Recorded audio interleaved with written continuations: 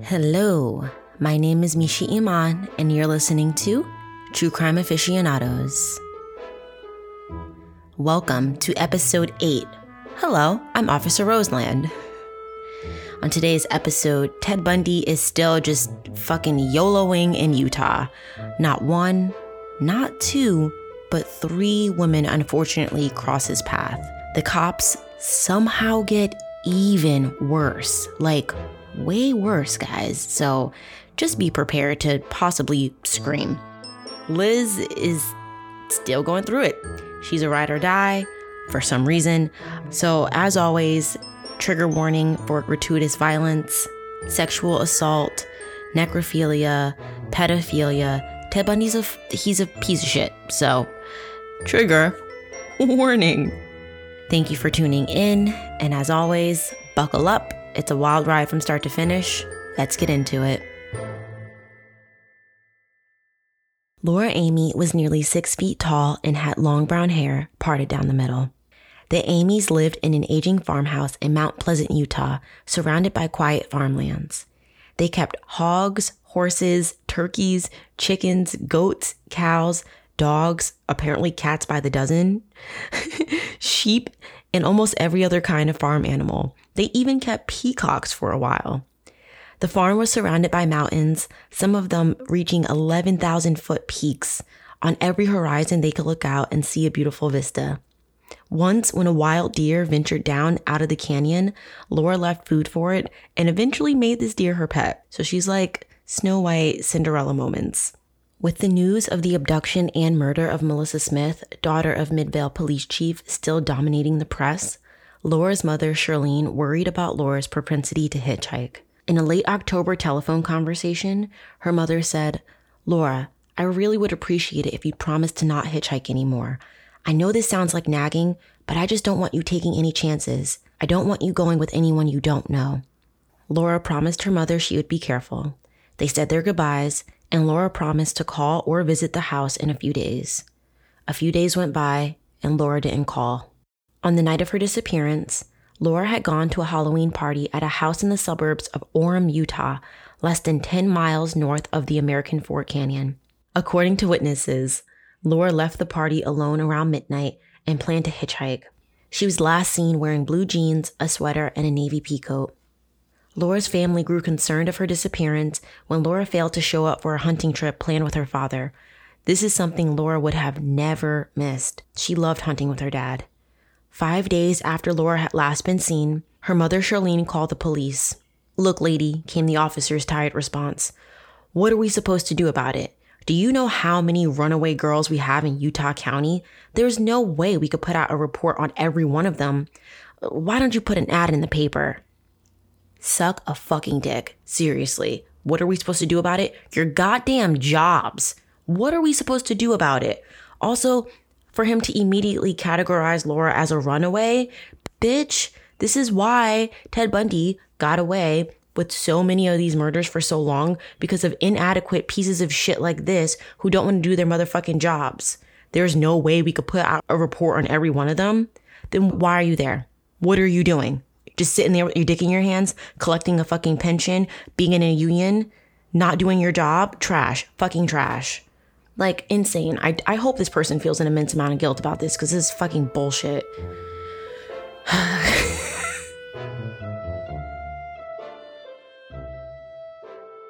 So in The Deliberate Stranger, Richard Larson shares a few anecdotes that elicit the kind of fuck-ups made by police at the time that made it so easy for someone like Ted Bundy to literally get away with murder.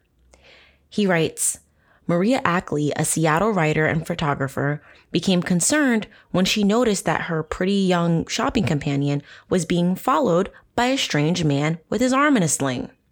Mrs. Ackley watched the man follow her friend, who was an out-of-town visitor, from place to place in Seattle's Pike Place Market, and concluded he looked exactly like the Ted in all those police sketches circulating in the newspapers. Unnoticed, she ran to a telephone in the market and called 911. When the Seattle Police Department operator answered, Mrs. Ackley said, "I'm at the Pike Place Market, and there's a strange man here. He has his arm in a sling, and he's following a young woman. He looks exactly like that Ted guy you're looking for. Can you please send a policeman here right away?" The police operator told her that no officer was available at the moment. And besides, she was told the Ted case was a King County's case, not Seattle's. What the fuck? So she hung up, and from that payphone, she frantically watched the man still stalking her friend from place to place in the market, and she quickly called her husband, Norman Ackley, a King County Superior Court judge, go off sis. A bailiff summoned the judge to the telephone, and when he heard his wife's story, the judge recessed court, summoned a detective, and drove to the market. However, by the time they arrived, the man with his arm in a sling had disappeared into the crowd of shoppers. This apparently took place right before Ted Bundy left for Utah. Could have saved lives. This isn't a King County's case, Seattle's. So then bitch fucking put her through to Seattle. She called 911. Like, oh, this isn't our problem. It's fucking trash. Fucking trash. Richard Larson also recounts that in October 1974, a man named Al Bricker and his son had been riding motorcycles in the mountainside near the Issaquah area where those bones were found.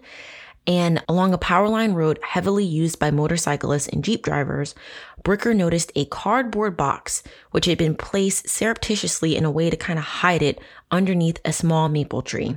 Bricker parked his bike and with his son went to investigate its contents. Also, again, some white people shit because my black ass would have been like, none of my business. But it's a good thing he did this. Give him his flowers.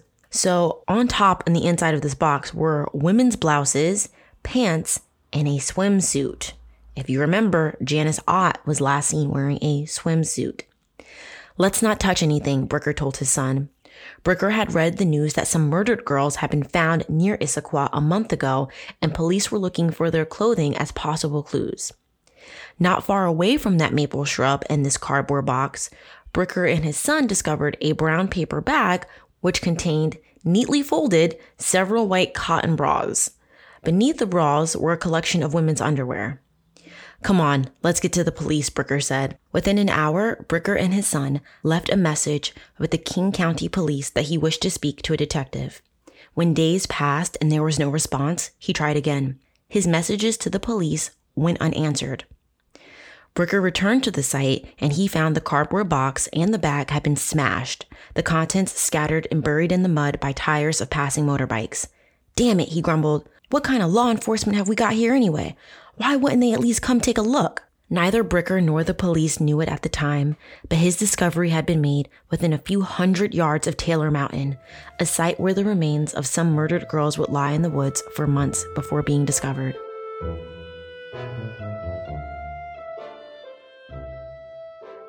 On Friday, November 8th, 1974, around 5 p.m., 17-year-old Carol Durant drove to the Fashion Place Mall in Murray, Utah to purchase a gift. By coincidence, she ran into her cousin Joanne, who also happened to be there shopping with a friend. She stopped to chat for a bit with her cousin before carrying on with her shopping. Carol later told investigators that after she paused to check out a cat book, yes, Carol, in the window display of Walden Books, she was approached by an individual she described as being between 5'7" and 6 feet tall, with long, thick, dark brown, oily hair. Ugh. This man had a neatly trimmed mustache, appeared well-groomed, was good-looking, again, and wore a jacket and necktie. This man introduced himself to Carol as Officer Roseland. "Excuse me, miss, did you just park your car out in the parking lot?" She said yes, because where else would she have parked her car at the mall? He said, "We have a problem out in the parking lot. We think there's been an attempted burglary of your car. I'd appreciate it if you would go out with me to your car to identify a suspect my partner's holding out there." Carol said okay. And apparently, because Carol was extremely shy, she had a tendency to avoid looking older people directly in the eye. So she didn't study this man's face, but as they walked toward the exit to the parking lot, she noticed that this Officer Roseland was wearing patent leather shoes. He escorted Carol out of the mall into the misty, dimly lit parking lot. They got to her car, and Carol noticed that it was still locked. "Everything looks okay to me," she said. There was nothing to indicate that someone had just tried to break into her car. Even so, this Officer Roseland asked Carol to open the driver's side door so he could inspect the vehicle for himself. She did what she was told, unlocked the door and opened it. It looked just the fucking same as it did through the window, so Officer Roseland then asked Carol to now open the passenger side door. She told him no, it wasn't necessary because her car looked fine, because it was. Kevin Sullivan writes, "It was no coincidence that Ted Bundy wanted her to open the passenger door. He knew there was nothing wrong with her car, and he knew Carol knew it too. It's very likely he planned to have Carol climb inside so he could immediately attack her." Richard Larson writes, "When the man leaned forward to look into the car, Carol noticed he carried handcuffs in an inner pocket of his jacket. My partner must have taken the suspect over to the sub office," he said. "We'll have to go over there." Carol accompanied Officer Roseland back into the lights of the mall, across the flow of shoppers, and through another doorway. Outdoors again, they did some fucking meandering where they walked along the mall and under a street light and they crossed streets and took her on a fucking journey. And then finally, Officer Roseland says, "The sub office is right over there." He nodded toward a small building ahead of them. Beneath one exterior light on that building, Carol saw an inconspicuous door that bore the number 139. Carol waited at the sidewalk as he walked to the door and unsuccessfully tried to open it. "It's locked. I guess we're going to have to drive over to headquarters," he said. Carol wasn't aware that the door he had tried to open was the side door of a laundromat. Carol said, "He looked nice, presented himself well, and was calm and in no way suggested himself to be anything other than a police officer." At this point, Carol and Officer Roseland had been walking together for more than 10 minutes. He led her along a darkened sidewalk until they came to a Volkswagen. "Here's my car," he said, opening the passenger door for her. "Get in." It was dark, but through a dim street lamp, Carol observed that it was a pretty shitty car for a cop to be driving. Although she was nervous and easily intimidated by authority, Carol summoned the courage to ask to see his police identification. With a light, condescending fucking chuckle, he flashed his police badge, and in the darkness, she could barely see it, but she was satisfied by what she saw. Later, she told an investigator that she wasn't sure if the badge was gold or silver in color, and she was unable to look at it closely because he flashed it really fast before he put it away. As Carol got into the Volkswagen, she saw a tear along the top of the backseat upholstery. Once again, she thought it was a shitty car for a cop to be driving. Officer Roseland slid into the driver's seat and told Carol, "Buckle up your safety belt. I'm a real nut on safety." "Okay, bitch."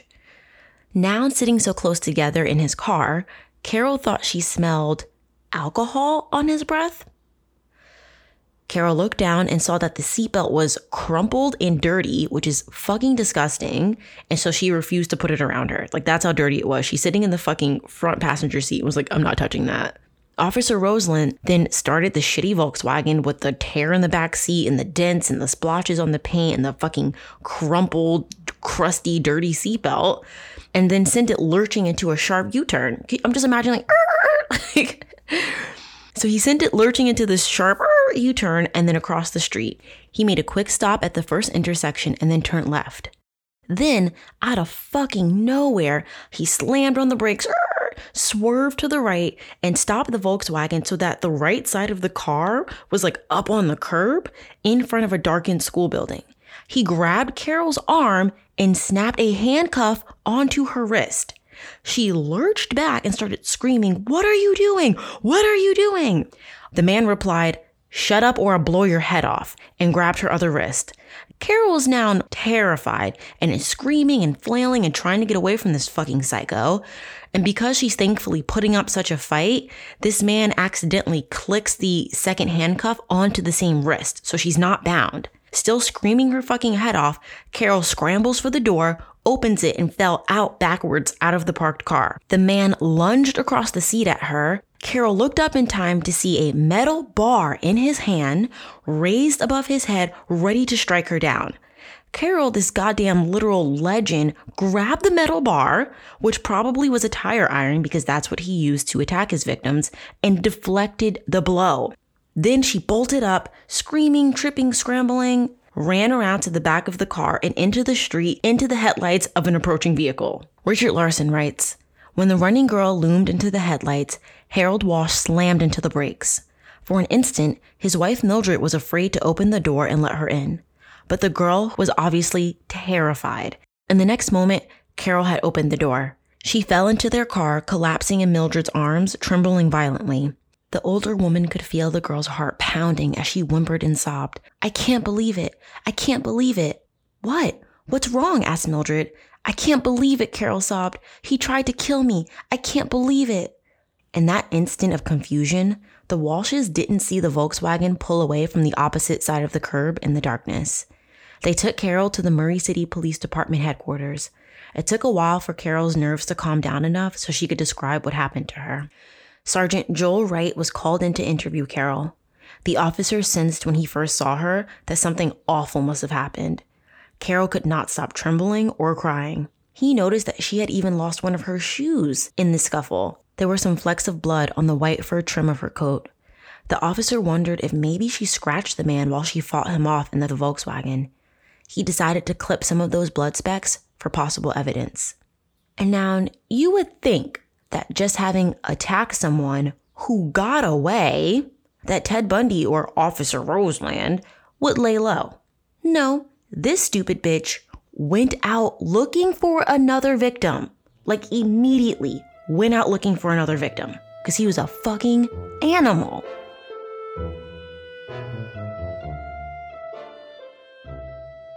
So, within minutes, Ted Bundy entered on the ramp of Interstate 15 and headed north. He changed into a second set of clothes that he just casually happened to have with him and was on the prowl for yet another victim. While Carol Durant was being interviewed by the Murray police, 30 minutes away at Viewmont High School in Bountiful, Utah. Yes, I said high school because please remember that this stupid bitch was a fucking pedophile. So at this high school, students and their families were settling in to enjoy a production of a play called The Redhead, presented by the students of, again, Viewmont High School. Ted Bundy was a pedophile. So Ted Bundy arrives, and no longer disguised as a police officer, he got out of his car and walked through the front doors of Viewmont High School. And remember, he literally just tried to abduct someone who got away. And rather than go home, get the hell out of town, do anything, this dumb bitch went to a high school to look for another victim. Make it make sense. And he knew this play was going on because later a flyer for this play was found in his possession. So he knew to be at the high school this late at night prowling for fucking victims because he is a fucking pedophile. Fuck this bitch. At this point, 17-year-old Debbie Kent, a pretty brunette with long brown hair parted down the middle, was sitting in the auditorium with her parents. The Kent family was celebrating because Dean Kent, her father, had just recovered from a severe heart attack, and to celebrate, they scheduled this play as his first outing since his heart attack. Yeah, the trauma. I would become an agoraphobe and never leave the house again. Debbie's younger brother, Blair, was at the roller skating rink and the family planned to pick him up at 10 o'clock when the play ended. Unfortunately, the play didn't begin at 8 p.m. as scheduled. 24-year-old drama teacher Raylan Shepard, who had long dark brown hair parted in the middle, would later tell police of how she was approached by a strange yet handsome young man. "Excuse me," he said, "but could you come out to the parking lot and try to identify a car for me?" She told the man no because she was busy and didn't have time to help him. She excused herself and left to help the cast of the play. Raylan told police that this man was a good dresser and wore patent leather shoes. So the drama teacher, Raylan, took care of her duties with her students, and as she headed back toward the auditorium, she saw the man again, still standing in the hallway, like a fucking weirdo. And to be polite, she asked the man if he had found anyone to help him. However, instead of answering her like a fucking creep, he just stared at her as she walked by. And now I'm going to read to you Raylan Shepard's handwritten, she has a really good script too, but her handwritten account of what happened that she then gave to the police. She said, "I got to school for the musical at 7:30 p.m., seated my husband in the auditorium, and started around the corner to the dressing rooms. I think it was about 7:45 at the time. The hall was dark, but I could see fairly well. A man who was standing alone halfway down the hall approached me as I walked toward the dressing rooms. He said, "Excuse me, but could you come out to the parking lot and try to identify a car for me?" I said I was busy and asked if he needed any help. If so, I would try to find somebody for him. He said, "It'll only take a few seconds. I just need to find out whose car this is." I said, "I'm sorry," and went to the dressing rooms. His attitude really bugged me, as I told my husband that night. I had been in the dressing room approximately half an hour or so when I came back down the hall to return to the auditorium. At this point, it was about 8:15 to 8:30. I was by myself and he was still standing approximately in the same place.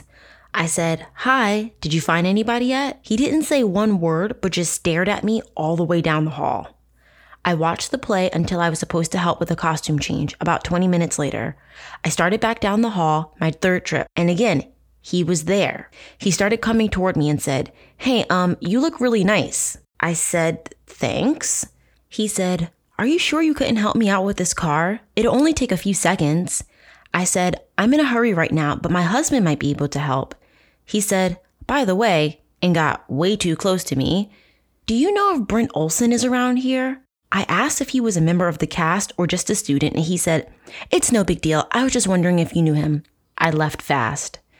At the intermission at approximately 9:20 to 9:30 or so, I was standing by the front doors of the auditorium when he walked to the far west door and went out. I thought he was a real creep at the time because he didn't even watch the show.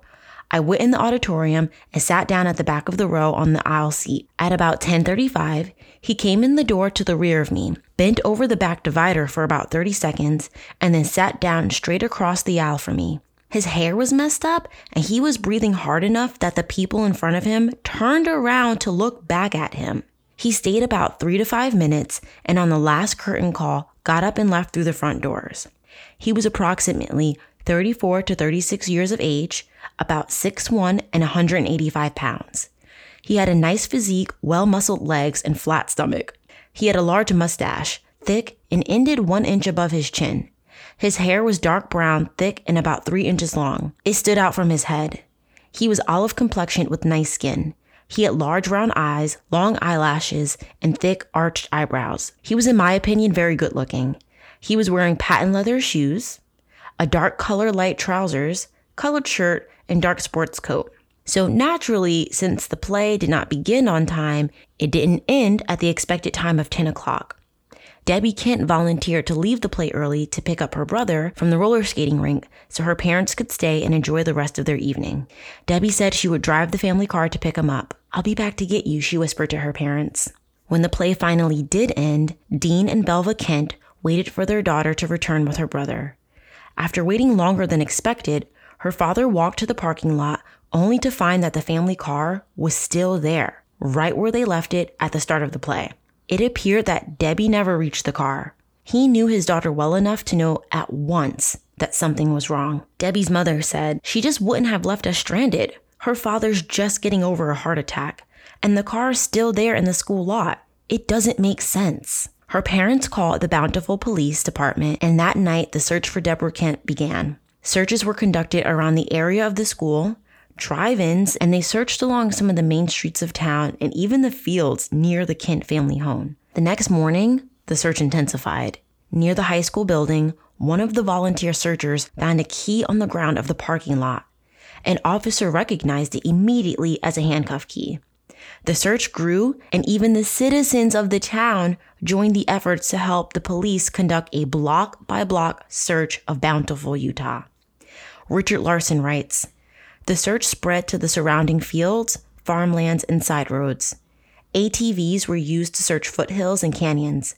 Helicopters were used for aerial searches. Sergeant Ira Beale and other officers covered hundreds of square miles around Bountiful, Utah by air." Back at the Bountiful Police Department headquarters, Officer Ballantine was on the phone with Sergeant Paul Forbes of the Murray Police Department. So Carol Duranch was assaulted at the mall in Murray, Utah, and Debbie Kent was abducted from Bountiful, Utah. A lot's going on because Ted Bundy, that stupid hoe, just couldn't fucking go to school. He couldn't go to class. He just had to be murdering people. So together, these two officers were like, oh shit, what a coinkydink. Carol Duranch escaped from an attempted kidnapping/murder that same day and showed up at the police station with a pair of handcuffs dangling from her fucking wrist. And then, what do you know? Just a few hours later, a handcuff key was found where Debbie Kent was last known to be, in the high school parking lot. Huh. Interesting. Bountiful detectives Ira Beale and Ron Ballantine took the handcuff key to the Murray Police Department and placed it into the lock of the handcuffs removed from Carol Durange. And what do you know? It worked. So some of these officers knew that handcuff keys were interchangeable. They tried the key on one of the police department's own Smith & Wesson handcuffs, but it didn't work. They knew that this key would probably work on several brands of small handcuffs. And because this key could possibly be used for several other handcuffs, it could not be considered positive physical evidence to link the two cases. But it was still fucking terrifying. Some psycho had attempted to kidnap Carol Durange, failed, and then continued to successfully abduct Deborah Kent. Shit is getting real. Shit is getting real. Ted Bundy's in Utah. Shit is getting real. Like, oh my God.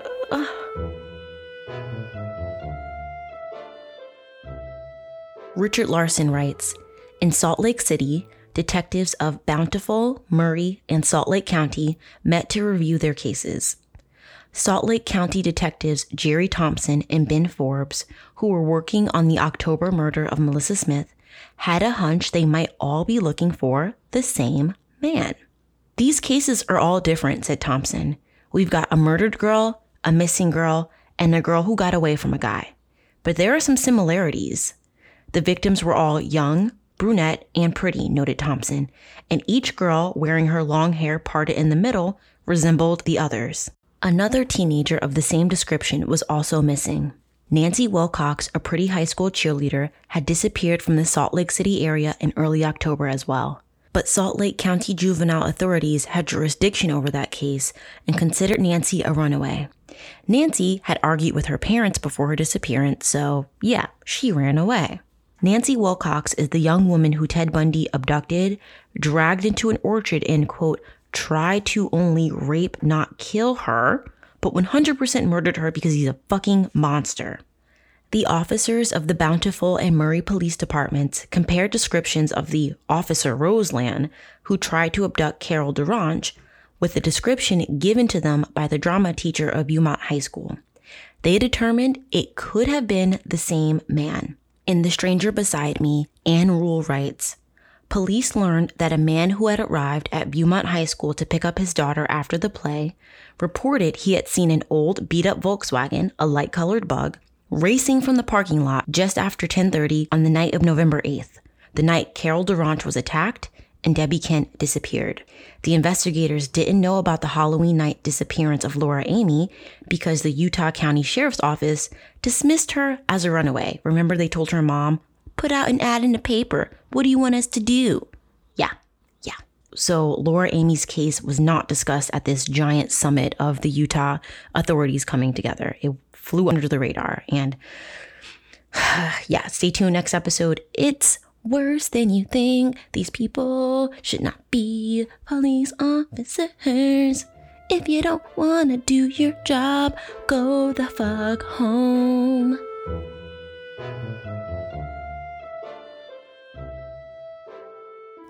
Around 9 a.m. on November 27th, 1974, the day before Thanksgiving, actually, Raymond and Christine, two students of Brigham Young University, were hiking a trail in American Fork looking for rocks and fossils for their geology class. As they walked along the stream, Christine said, "Oh God, there's a dead girl over there." Have you also clocked that so far, all of these victims were discovered by mistake, by like hikers or hunters or some shit like that? Like not the police, but just random people in the woods for no fucking reason. I believe we should stay out of the woods. That's for the animals. We've already done enough of taking their land. But yeah, it's just been fucking unsuspecting like hikers and all that shit. So this couple who were just out looking for rocks and fossils, they had discovered the strangled remains of Laura and Amy. And trigger warning, guys, please feel free to skip ahead because it ain't pretty. So her body was nude, lying face down, and left just off the hiking trail at the bottom of a hill. Her skull was fractured by a blow from a heavy object, and she was strangled by a stocking that was wrapped tightly around her throat. According to an autopsy report, her tongue was protruding through her teeth and her face was badly swollen. In The Deliberate Stranger, Richard Larson writes that hiker Raymond said, "I looked and thought, it was like a deer or something. And it was a girl. It looked like she was dead. It was really grotesque. There was blood around her neck and breast, and she was naked and lying on that hill, and it was just a freak out, and I lost it. I thought maybe the guy was still somewhere around, and I just panicked, worrying about my girlfriend, and we just ran down the trail, came right down straight through the creek, got in the car and drove like a maniac, I guess as fast as I could, down to the ranger station, and I just reported it." So usually this area was covered with snow by late November. So the discovery of Laura Amy's body had literally been a fucking fluke. Again, not found by the police, found by random people. When Laura's mother, Charlene, heard about the body found in American Fork, something in her gut told her to call the sheriff's office. "This is Laura's mother," she told the officer who answered. "I want to know about the body they found in American Fork. Could it be Laura?" She was told more than once that the body could not be her daughter's. Investigators had immediately assumed, with no evidence, that the body found belonged to Debbie Kent, the young woman who was abducted after that school play. Debbie Kent's disappearance and the search to find her had completely dominated the news cycle for the past couple of weeks, and none of the officers placed as much value or importance into the disappearance of Laura Amy because they were too focused on another disappearance, which is not fair and not fun, and everyone should be given the same amount of importance. Every case should be given the same amount of weight.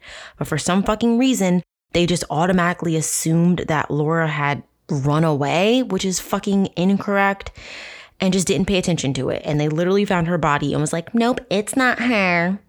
Richard Larson writes, "That evening, the newspaper carried a photo of Sheriff Hawley, a Utah Highway Patrolman, and 2 forest rangers carrying the shrouded body up and out of the canyon. Charlene had studied the photo and handed the paper over to her husband. "Jim, I'm just scared to death. I've got a feeling that's Laura," she said. "Well, damn it," Jim said after he examined the photo and the accompanying story. "The cops sure in hell must know what they're talking about when they say it isn't Laura. They couldn't make a mistake about that. Laura's a tall girl, almost 6 feet tall." And right there in the newspaper, her parents were quoting one of the officers saying that there's a real good possibility the body may be that of the bountiful girl who disappeared November 8th from Viewmont High School, again referring to Debbie Kent. However, the next day, Charlene received a telephone call from her mother, Laura's grandmother, adamant that she should pick up a copy of another newspaper, the Salt Lake Tribune. In this newspaper, there was a report that the body of the young woman found in American Fork by those hikers had a height and hair color that eliminated the possibility of her being Debbie Kent. So once again, Laura's mother, Charlene, called the sheriff's office and begged to know if the body was that of her daughter Laura's. The person who answered wasn't sure, but for some reason still told her that the body was that of an older woman and not her daughter Laura's. Again, how do you know? What test did you do? Fucking trash. These poor fucking parents. So an hour later, the sheriff's office called the Amy family requesting that Laura's dental records be turned in. Her mother gave the officers the name of Laura's dentist. The next time the phone rang, it was the sheriff's office again. And this time, they asked her parents to be ready by 10 o'clock that morning to be taken to the morgue to help with an identification. When her parents arrived at the morgue, her father, Jim, said, "If it's okay, I want to go in alone. Just me. I don't want my wife to have to go in there." The officer said, "Duh, of course that's okay." So Jim walks into the morgue. He looks at the body on the table, and he actually couldn't be sure if it was his daughter because she was so unrecognizable. The damage to her head was so severe that he could not tell whether or not it was Laura. And just as he was about to leave, he had an idea.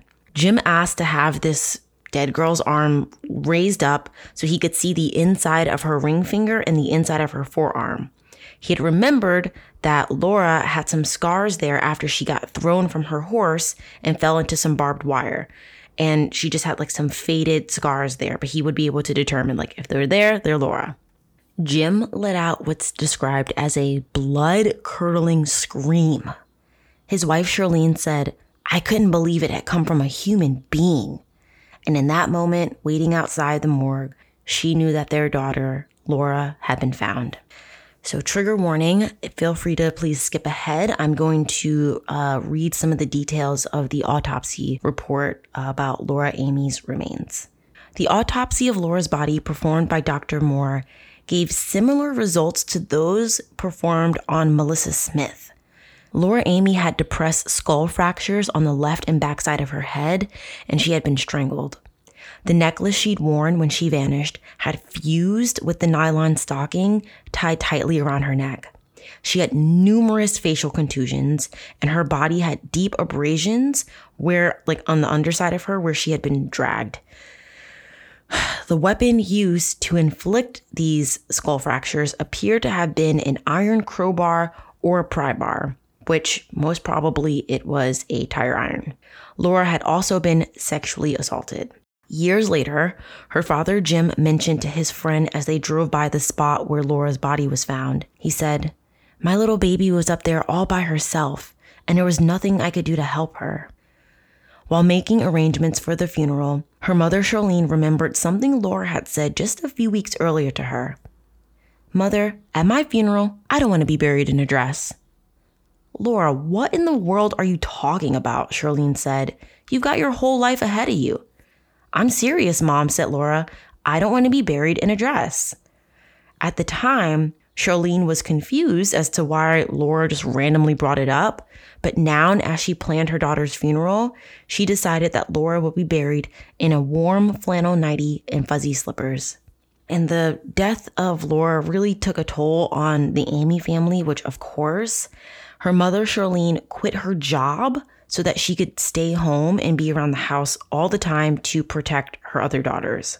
Her father, Jim, had to check himself into a hospital for treatment for depression, which good for him because a lot of people ignore mental health and it just fucking gets worse. And I do not unfortunately have any updates on him or on this family, but it seems like he at least did seek mental health help.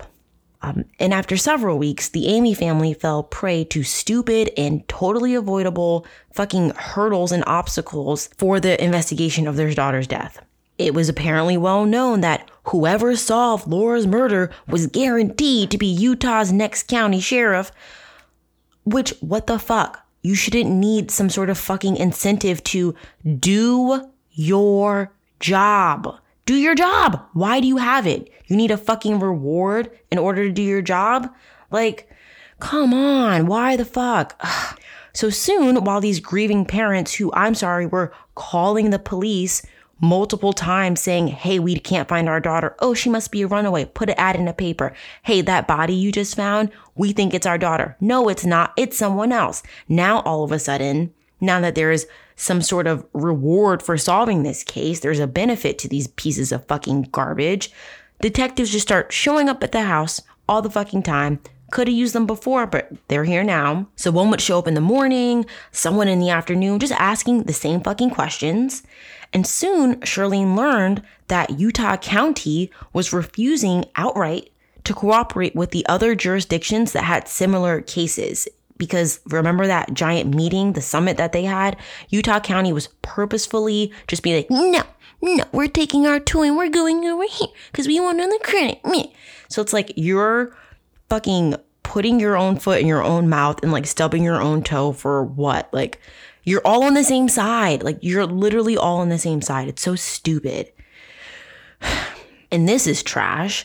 The last time Charlene showed up at the police station for an interview, the detective had kept her waiting for 2 hours before she discovered he wasn't even there. He left to go to a lecture at the university instead of meeting with her about her fucking murdered daughter. What the fuck? Oh my God. Not cool. Like, not even not cool. The fucking garbage, dude. If you're listening to this, officer, fuck you. Literally jump into a pool with your cell phone, asshole. Get a paper cut between your toes. Stub your toe when you get out of bed. Burn the roof of your mouth on a really hot potato. Fucking garbage. So the Amy family moved out of their fucking beautiful, idyllic house, probably because it was too traumatizing to be there. And they actually moved to American Fork, the city where their daughter was found. And next door to their new home, coincidentally, lived Carol Duranche's aunt, the young woman who escaped Ted Bundy in the Volkswagen. So Charlene and Carol's aunt actually became friends. And one day while they were hanging out, Carol's aunt said, Carol was very, very lucky. That man would have killed her if he got those handcuffs on. Charlene just nodded. And then her aunt said, oh, I'm so sorry. It must be really hard for you to listen to these stories. No shit. Know your audience, please.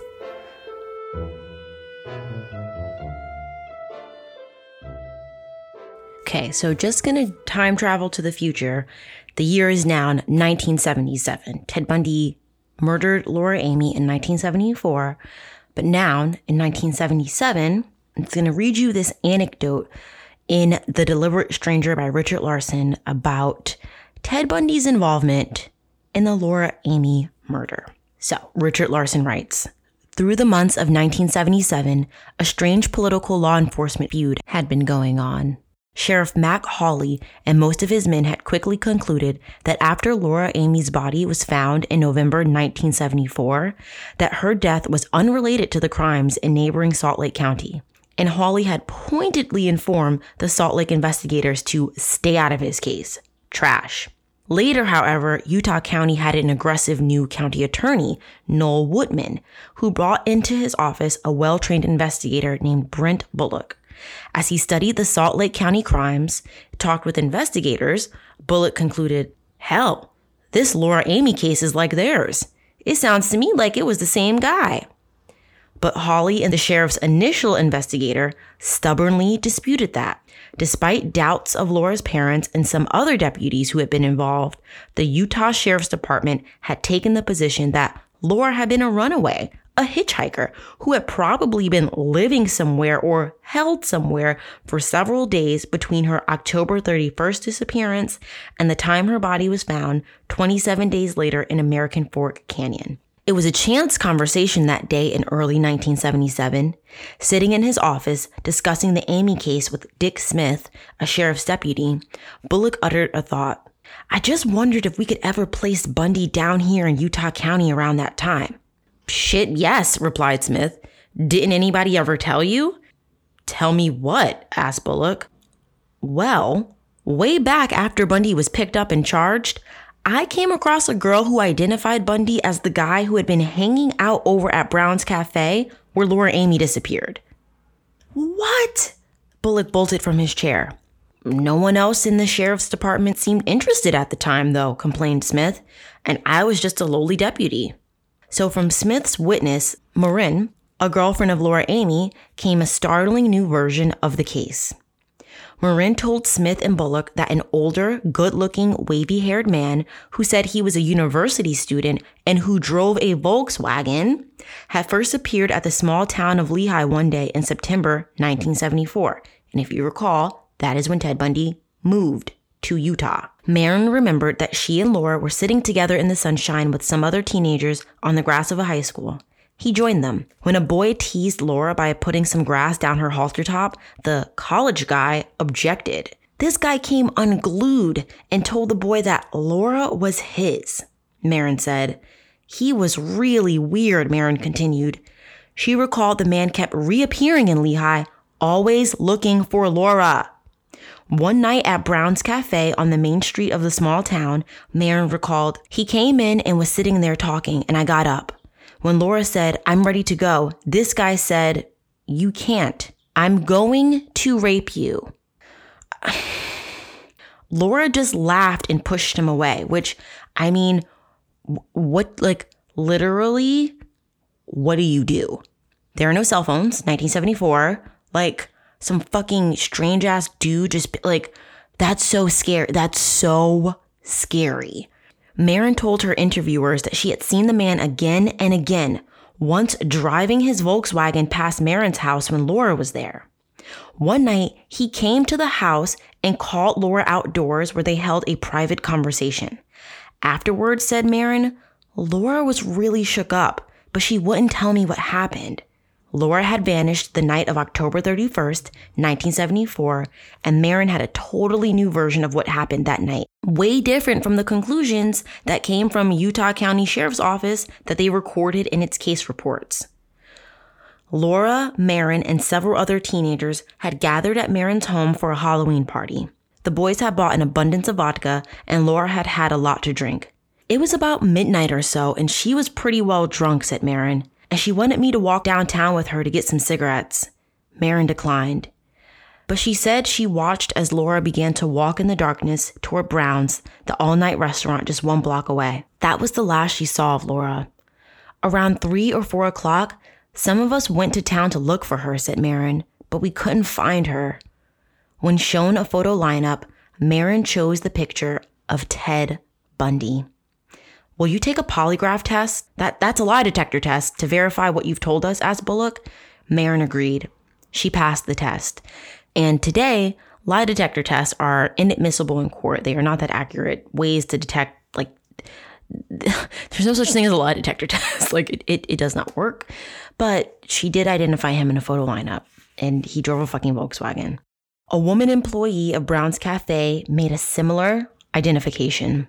And remember, this is taking place in 1977, so I'm going to introduce you to a character who you will meet in the next episode. I think, up there with one of my favorite investigators. His name is Mike Fisher from Colorado. Fucking OG. He says, said Fisher, there's always been something about that Amy case, that one in particular, that's bothered Theodore. When several case files were given to Bundy in his jail cell under the discovery procedure, said Fisher, the first one he went to, and he really tore into it, was the Amy case. Maybe, guessed Fisher, our man departed from his usual MO just once. In every other case, the victim became a victim because she had never had any contact with Bundy. Maybe this was the one time where there had been some previous contact with the victim. The time frame was right, the investigators noted. The sightings of the man with the Volkswagen had been in late September and during October 1974, a time of stress for Bundy, when he was skipping his law school classes and running up miles on his Volkswagen. For weeks, investigator Fisher tried in vain to get Sheriff Hawley to provide the evidence gathered at the Amy crime scene and autopsy, especially the specimens of head hair and pubic hair taken at the autopsy. In frustration, Fisher called Bullock. Brent, said the investigator at Aspen, we can't get any response from the sheriff there. We keep getting told that it'll be sent over, but we never get the stuff. Mike, replied the Provo investigator, I've got this eerie feeling that the sheriff may have lost the evidence. Oh, Christ, sighed Fisher. That's all we need. In October 1977, Randy Riplinger dropped a bombshell on the station's nightly newscast. The Utah County Sheriff's Department, he reported, had lost or thrown away some or all of the evidence it had collected in the Laura Amy murder investigation less than 3 years earlier. In his telecast, Riplinger reported that at least 2 sources within the Sheriff's Department had confirmed the loss which had occurred while the sheriff's people were moving into a new office. The Televan newsman quoted one of the sheriff's officers as saying, and I shit you fucking not, to be quite frank, I believe I threw it out. I got tired of moving it around. Literally, go jump into a fucking volcano. What? I don't have words. The next day, an irate Sheriff Hawley, sensing political troubles, because that's what you have to fucking worry about, confronted the county attorney and his investigator, demanding to know who leaked the information to Riplinger. Sheriff, Bullock asked, is the evidence lost? The sheriff had a lame reply. It wasn't really evidence. It would have become evidence only when admitted in a trial. But yes, he acknowledged, Laura Amy's hair specimens and other trace evidence collected at the autopsy and crime scene were gone. So please go pick up The Deliberate Stranger by Richard Larson, because the tea that he spills is just fucking ridiculous.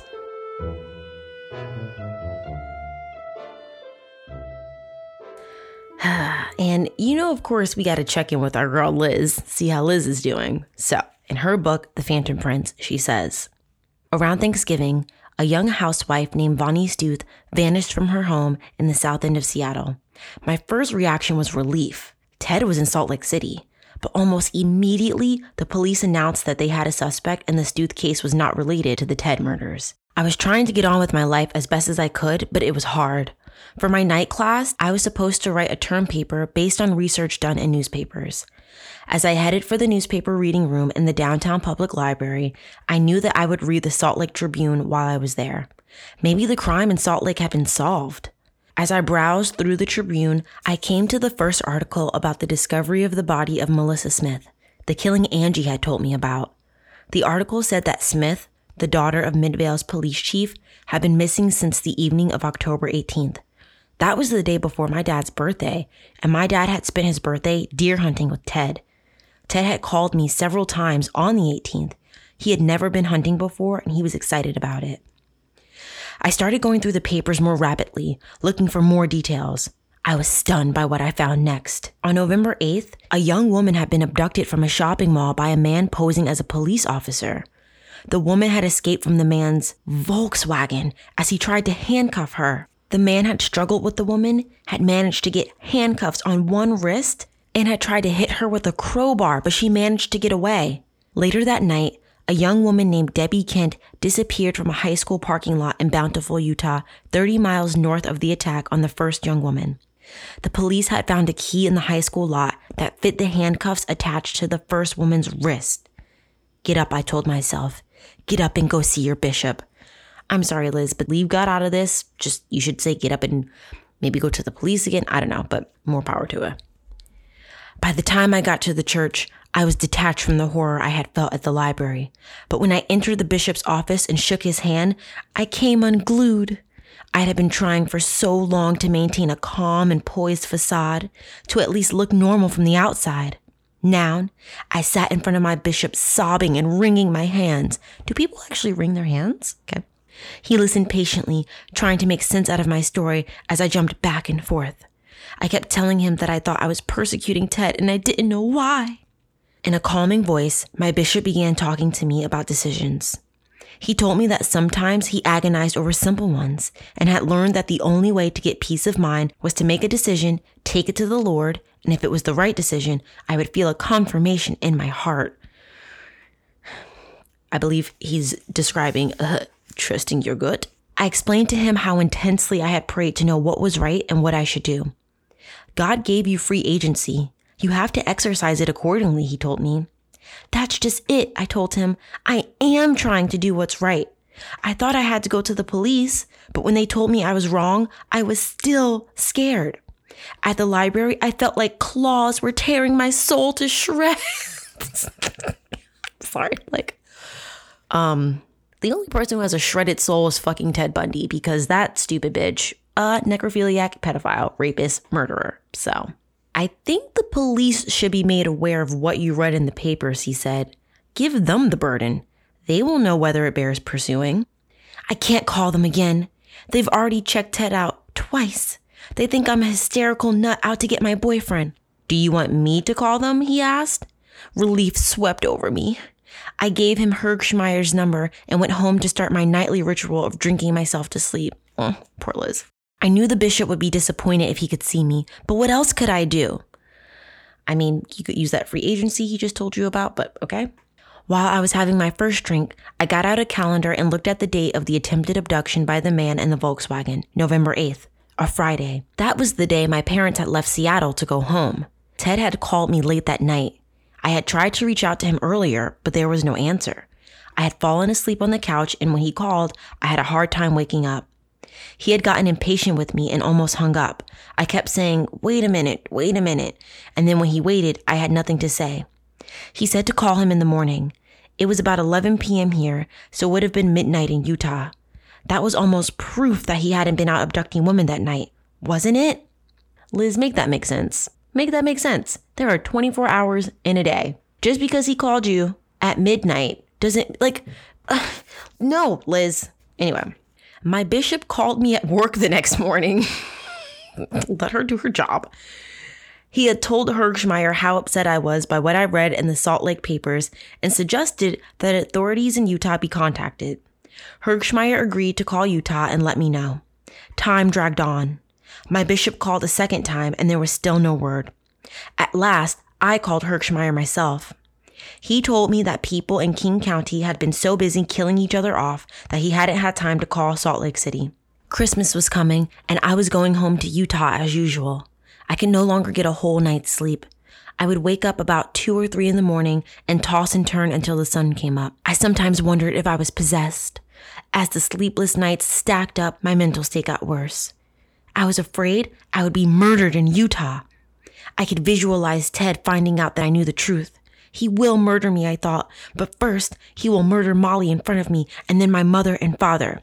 Okay, so here's the thing. Just some advice. If you are concerned about your partner or anyone, for that matter, murdering you, but before they murder you, they murder your child and parents in front of you, maybe you should no longer associate with that person. That sounds like it would be a good idea. I don't know. I'm not a therapist. I'm not an investigator, but just as a human being living in this shithole realm, planet Earth, maybe don't fuck with people who you think might be murderers. Like, Jesus Christ. Also, no tea, Liz, but everyone knows that if someone is murdered, the first people that they look at is like your partner, and he's at least smart enough to not kill you because it will be linked right back to him, which then would be linked to all of his other victims. Anyway, so Liz continues. She says, during one awful night, I decided that I would call my dad. He had friends on various police forces. Maybe he could help me. I waited until it was 6 a.m. in Utah. Maybe he would be up by then. His groggy voice told me he'd been asleep. Hello, Dad? This is Liz. I need help. I'm scared that maybe Ted's involved in those murders in Utah. I wondered if maybe you could discreetly contact someone on the police force and they could check him out. There was total silence on the other end of the line. I thought maybe he'd gone back to sleep.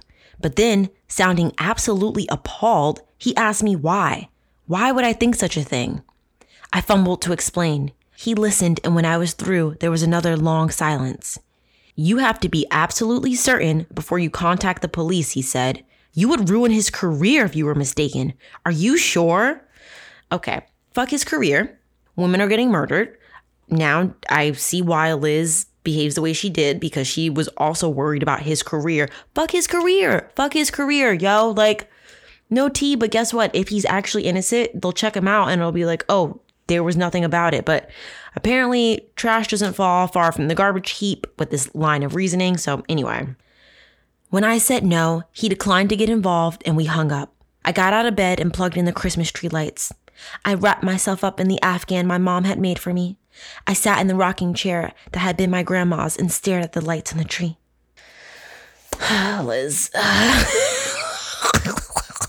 the fuck is going on?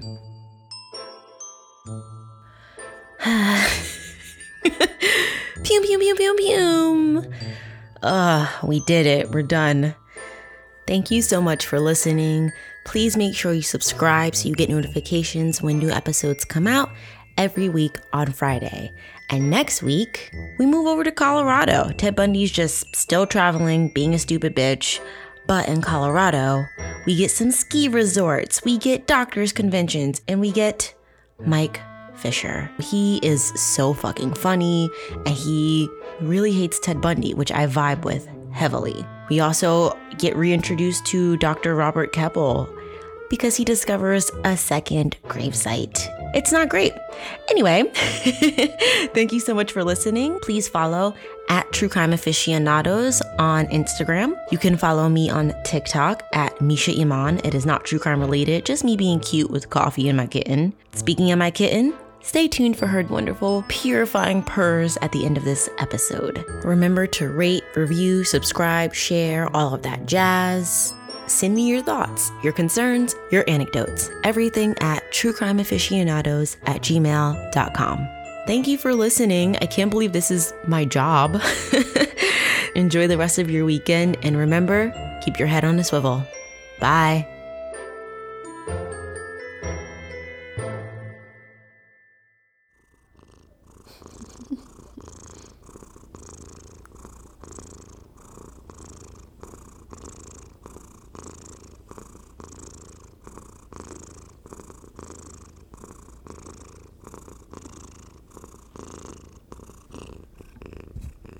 Oh, don't do that, Mama.